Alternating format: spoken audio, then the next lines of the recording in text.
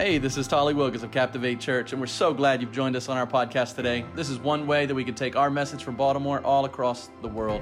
We pray that today encourages you, inspires you to become the man or woman that God's designed you to be. We're starting a new series today, so if today's your first time, awesome. You can jump right in, and we're going to go down this road. Really, ultimately, it's about the fruit of the Spirit and being led by the Spirit, not the flesh. Many of us understand this truth to be true for us, but we have a habit of taking things to extremes. I don't know about you, but I'm one that falls that way. We take extremes, whether it's in the behaviors maybe that we exhibit, or maybe it's in our prudence. We'll take extremes. And so we'll always either run straight to the edge and the ledge of things that are going on, and we say, man, that's kind of extreme that you're taking that position or you're doing that thing, or we'll run as far away completely as we can possibly get, and so we take it to extreme when we might isolate ourselves or cut ourselves off from love. And Galatians 5 is slap in the middle of that. And we have here a church in Galatia, which is essentially in Turkey, and there's debate about whether it's the northern Galatians or the southern. It has to do with the cultural context or the geographic. But either way, it was written before you get to the book of Acts 15. There's a story about the council in Jerusalem, and they're arguing over the same issue that's brought up here. And so we know that wasn't quite settled yet, or else Paul would have said, hey, by the way, we already dealt with this. And so they're dealing with this issue of extremes. And in this church in Galatia, one of the extremes that they're dealing with is they have these new Gentiles that are just coming into the faith. A Gentile was anybody who wasn't a Jew. So they weren't necessarily promised to be a part of this. The Jews are having a hard time. What do you mean that God loves everybody, not just us? And so they're going through all of this. And on one hand, they have an extreme side that's like, you know what? You still need to do everything that the book of the law says to do. And, oh yeah, you can tack on Christ. And then you have another extreme, which is presented, which is like, hey, and it's lived out today here in America, in American churchianity, and in American churchianity versus Christianity, churchianity, we just say, well, I got grace for days. God's got grace for days, so I can do anything I want.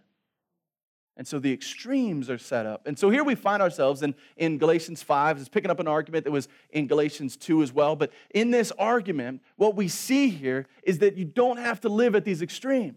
That your life doesn't have to be extremely, I can do whatever I want and just run around and behave and be promiscuous and be crazy. And I don't have to be such a prude that I don't love anybody. I don't have to lock myself in a corner and just wait till I pass away in order to live this life.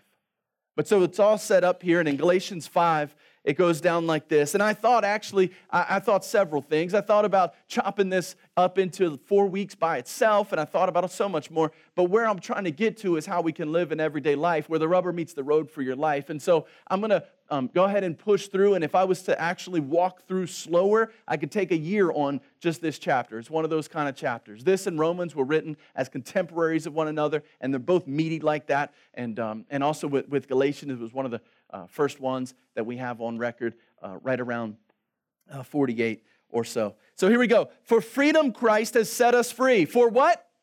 Freedom. For what? Freedom. That's why He set us free. For freedom, He has set us free. Stand firm, therefore, and do not submit again to the yoke of what? Slavery.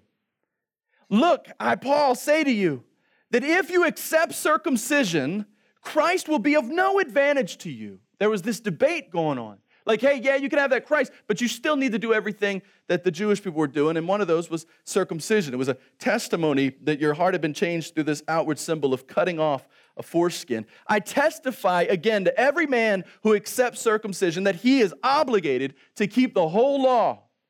You are severed from Christ. He uses that word severed intentionally. It's talking about the act of circumcision. You are severed from Christ, you who would be justified by the law, by trying to keep the law and justifying yourself to others and acting like you're better because you've been circumcised, they haven't, and so you guys are severed from Christ. That's a pretty strong language. You have fallen away from grace.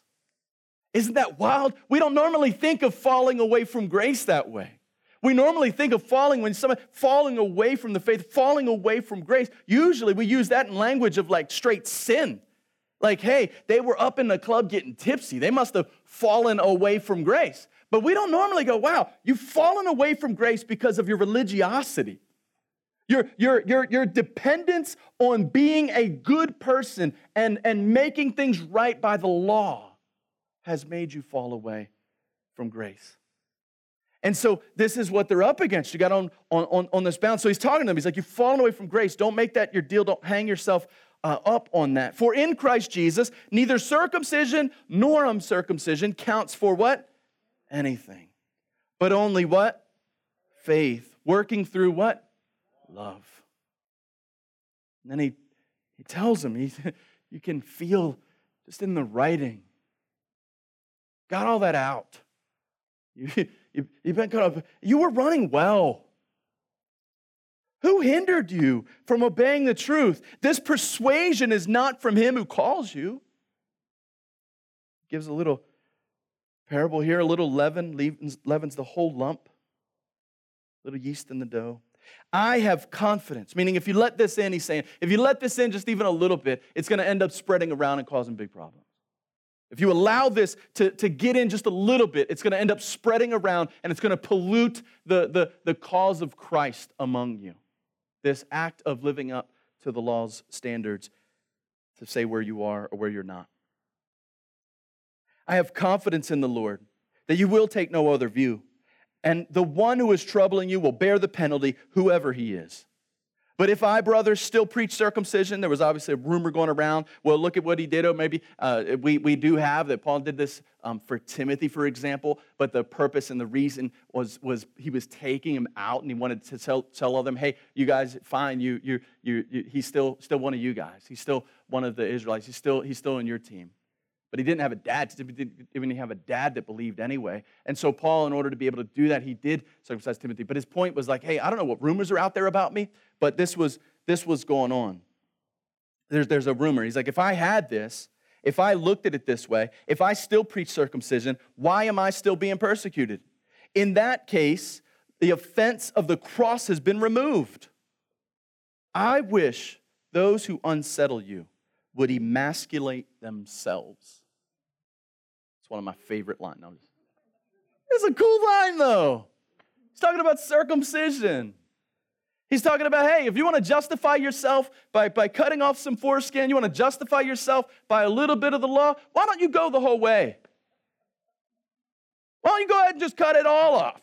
That was going to be my subtitle for today, but it's in my notes. It really is. True freedom only comes with salvation in Christ, by grace, through faith. True freedom only comes with salvation in Christ, by grace, through faith. The Galatians had started to drift into this false teaching that circumcision would still be required in order to receive salvation. This was grace plus works teaching. But church, I want you to know, grace plus works doesn't work.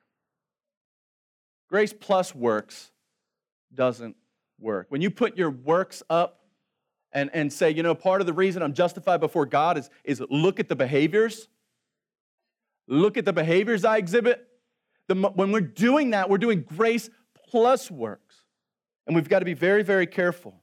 Because there's a difference between saying, here's the fruit of the Spirit.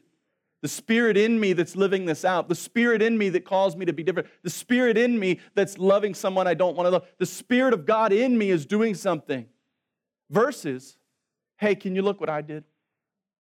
Can you see how I handled that? Can you see how I did that? Can you see how good I am? Can you see how I've battled that? I used to be this and now I'm this. Look at me. And it's small, it's slight. But do you know every time I go to preach in the South in America, not South America, but in the South of America, do you know what I'm asked to speak on almost all the time? Some version of, Pastor, can you teach our people the difference between moralism and faith in Christ? And I'm like, I don't have to do that in Baltimore. There's not very many people walking around in Baltimore that are just like, well, I'm really, really good. I'm a good person. I'm a well-behaved person. I might love Jesus. I might not. No, like here, it's like, no, I don't believe in your God. Don't think that's serious. Blah, blah, blah, blah, blah. But seriously, that's the issue. When you're getting in a church culture, multiple generations of churchianity, What starts to happen is you drift into moralism, you drift into behavioralism, you drift into legalism, you drift into the space to where you start giving yourself credit for the work of the Spirit of God in you. And that unique difference, that setting of apart, the Scripture says, is a falling away from grace. Falling away from grace is not just when I go and I swim in sin and I post on social media about where I was partying and who I was with and who I was sleeping with. That's not just the only way you fall away. You also fall away from grace when you get so confident in your churchianity that all of a sudden you're not depending on the Spirit of God anymore. You're depending on your religiosity. You're depending on what you've learned in Sunday school, and you're depending on what you've learned this whole time, and your behaviors start to make you look like a robot, and then you go, man, look at me, I've made it. Maybe. Or maybe you're dependent on your flesh. And so he's battling this, and he's like, guys, you got to get it. And so there are two other references you can look at. 2 Corinthians 3:17, now the Lord is the Spirit, and where the Spirit of the Lord is, there is what? Freedom. Come to me, all who labor and are heavy laden, and I'll give you rest. Take my yoke on you and learn from me, for I am gentle and lowly in heart, and you will find what? Rest for your souls, for my yoke is what? Easy, and my burden is light. Extremes. Religion sucks the life out of you and makes you so focused on what I'm doing. And a lack of faith makes you believe, it lies to you that you have some kind of life because of soaking it all in. Extremes. But living in the fruit of the Spirit is not, as Paul said, who put this yoke on you? Jesus said, my yoke is easy. My burden is light. It's more like a dance. It comes natural. Let the Spirit of God live and move and have His being in your life and live that out. But don't fall away from grace by your religious experience. Where the Holy Spirit is, there is freedom. In Christ, there is rest for your soul. You don't add to the freedom in Christ by your religiosity. And so let me put it this way. I had a friend, and we have some bicycles, and I heard my friend, he said, hey, I'm getting in. I'm the only one in my family that doesn't have a bike. My kid's got a bike. My wife has a bike. And I was like, man, I've got tons of bikes that I don't. And I was like, hey, I've got this one bike and it's an adult bike and everything. And it's hardly used, honestly. It wasn't mine. I bought it from somebody. And so we ended up, I said, listen, I got two bikes. One is this one and one is this one. This one over here is yours. Let me just give that to you. This one over here, I think, you're a barterer and trader, and look, if you can get a few dollars for that, how about we split it? And he was like, all right, cool. And then a week or two later, I'm talking to him, and he goes, Tally, I feel like I need to give you some money. I said, why? He said, you know that bike that you gave me for free? I said, yeah, not the one we said we'd split, but the one I gave you for free. He goes, yeah, that one. Well, I feel bad, but I sold it. And I was like, oh, cool. And he goes, no, I got to give you money. Here's what I made on it. Can I give you half back? And I looked at him offended. And I said, what did I tell you when I gave you that? Did I tell you it was a gift? And he said, yeah, you said that one was a gift and we'd split the profit on this other one. Well, I said, bro, it's not a gift if I let you contribute to paying for it. And by your contribution back to me, you negate the fact that I was trying to give you a gift. And I said, it's not your gift if you can't sell it. So I don't care if you sold it. I was done when I gave it to you. Do you know many of us, we get the free gift of salvation by grace through faith. And then we think the rest of our lives is to be programmed to go to church to earn it.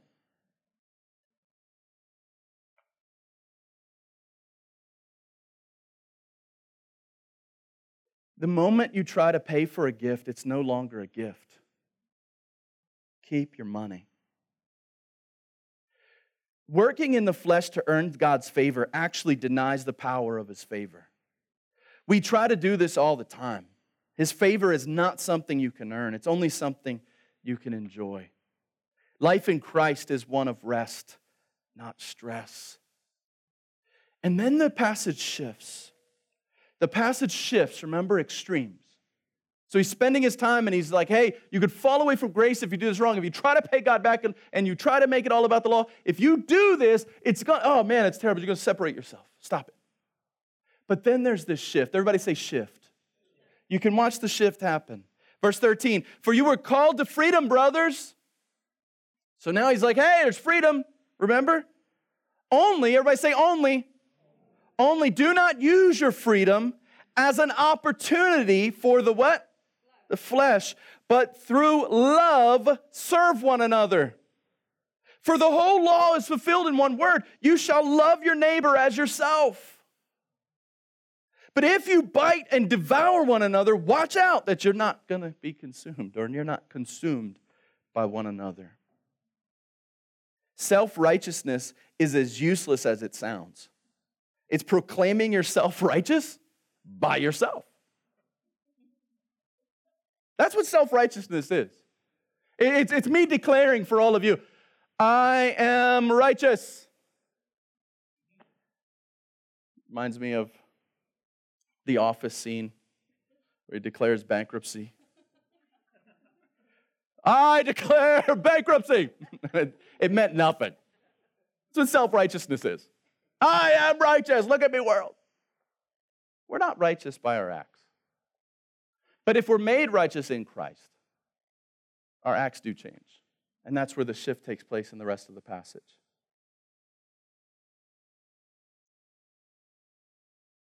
He was talking to a people that were using the flesh as an opportunity to take glory in their own righteousness before God.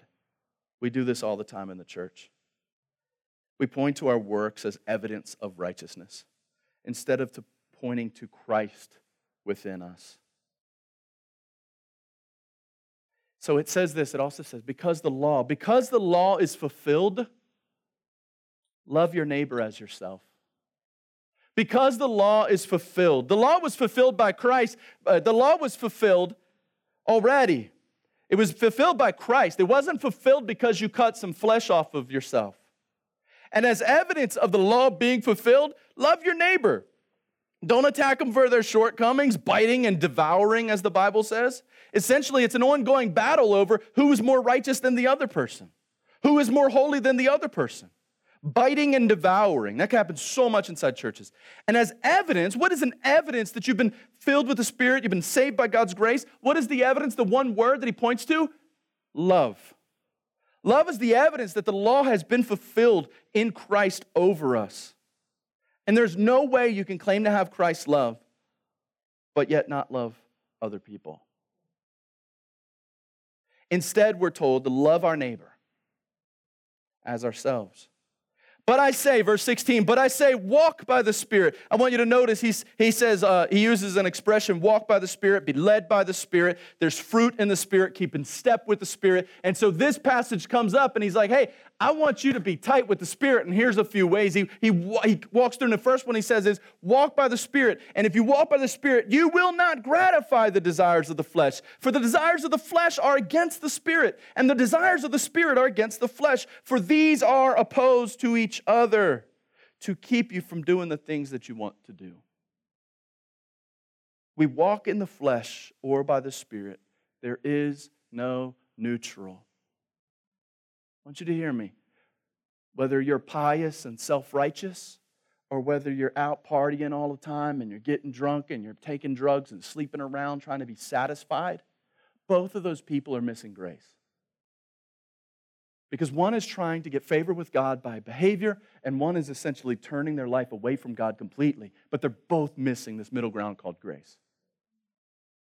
And so what he says is, he says, hey, don't try so hard to be self-righteous and biting and cutting at each other. But what I want you to do is I want you to live in grace. And if you live in grace, if you live in the Spirit, if you walk in the Spirit, as he says, you're not going to gratify the flesh. So your real issue is not to wake up every single day trying to worry about that flesh either way. Feed the flesh, feed the flesh, feed the flesh. Run away from the flesh, run away from the flesh, run away from the flesh. That's not your everyday worry. Your everyday worry is how close am I walking to the Spirit of God? That's where you put your time and your energy. And what's going to happen is if you're walking with the Spirit of God, you're just naturally going to love what He loves.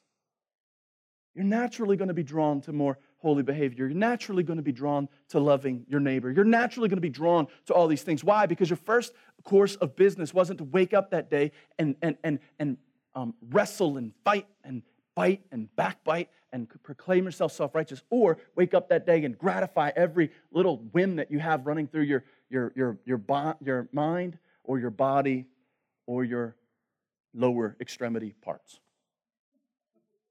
You're not going to be led by anything like that.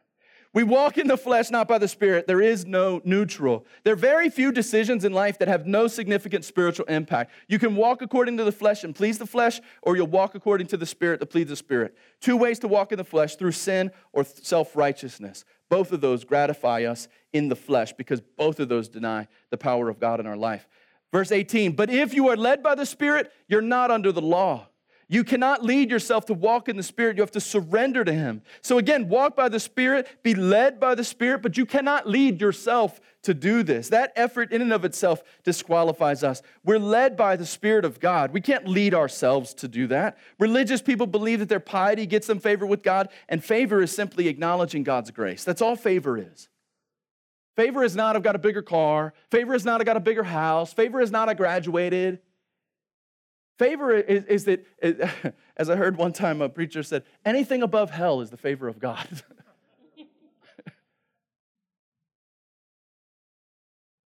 Being led in the Spirit is simply resisting the power. Being led in the Spirit of God is resting in the power of God by being rooted in the Word of God, determined to live for the glory of God. Being led in the Spirit is simply resting in the power of God by being rooted in the Word of God, determined to live for the glory of God. I'm not letting the flesh get its way. My heart is going to deceive me. My mind will confuse me. My body will betray me. I must surrender. I've got to follow the God that made me and knows me best and loves me most. So then we get to what I'll spend the next few weeks talking with you on. Now, the works of the flesh are evident.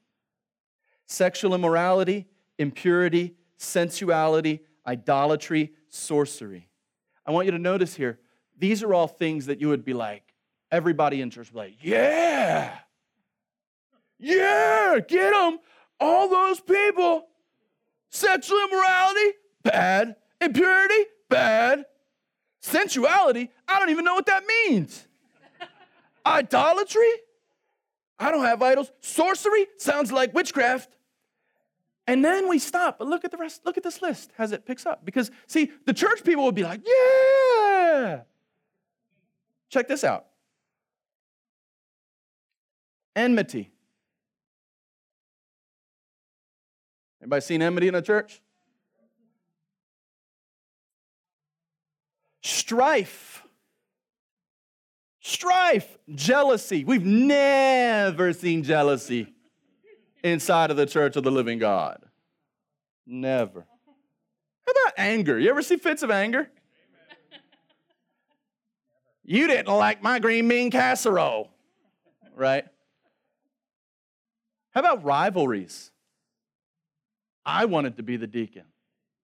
I wanted to be the elder. I wanted to get picked to preach. Dissension. I'm not going to be unified. I'm doing my own thing. I told them I was going to do it this way. I don't care what preacher so-and-so said. I don't know why I get these different characters. I don't know. I was raised in the hood, went to school in Virginia. Divisions, envy. You see all that list? That list could be in every church in America. And then it gets back into some that we might go, yeah. Drunkenness, orgies, and things like these.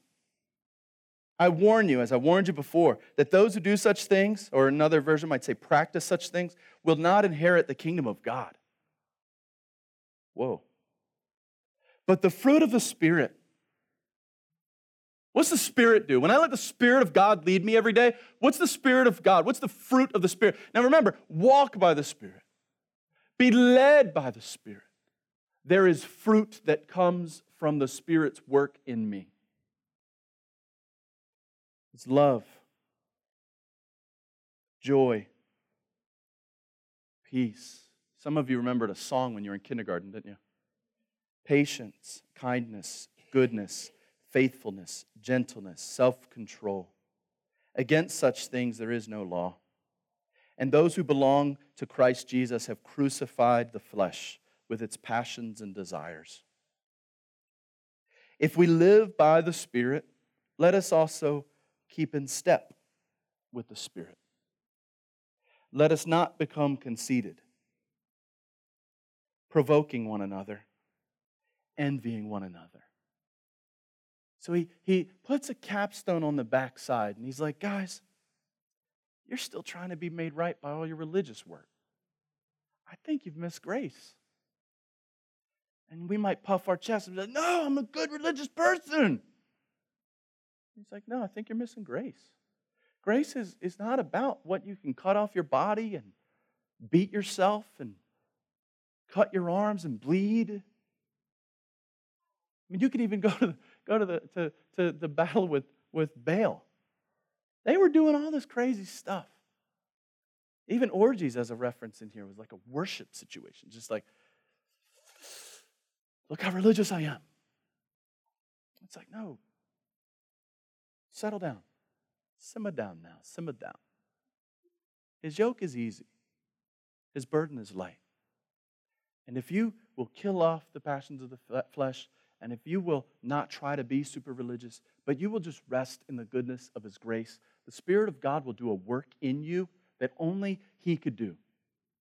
And you notice that list, it started out with love, and it ends with self-control. Only God can make you love the way that He loves. The way that He loved is He loved the people that were killing Him. He loved all the people that were sinful and ugly. He loved everybody who He knew would reject Him. He loved Judas.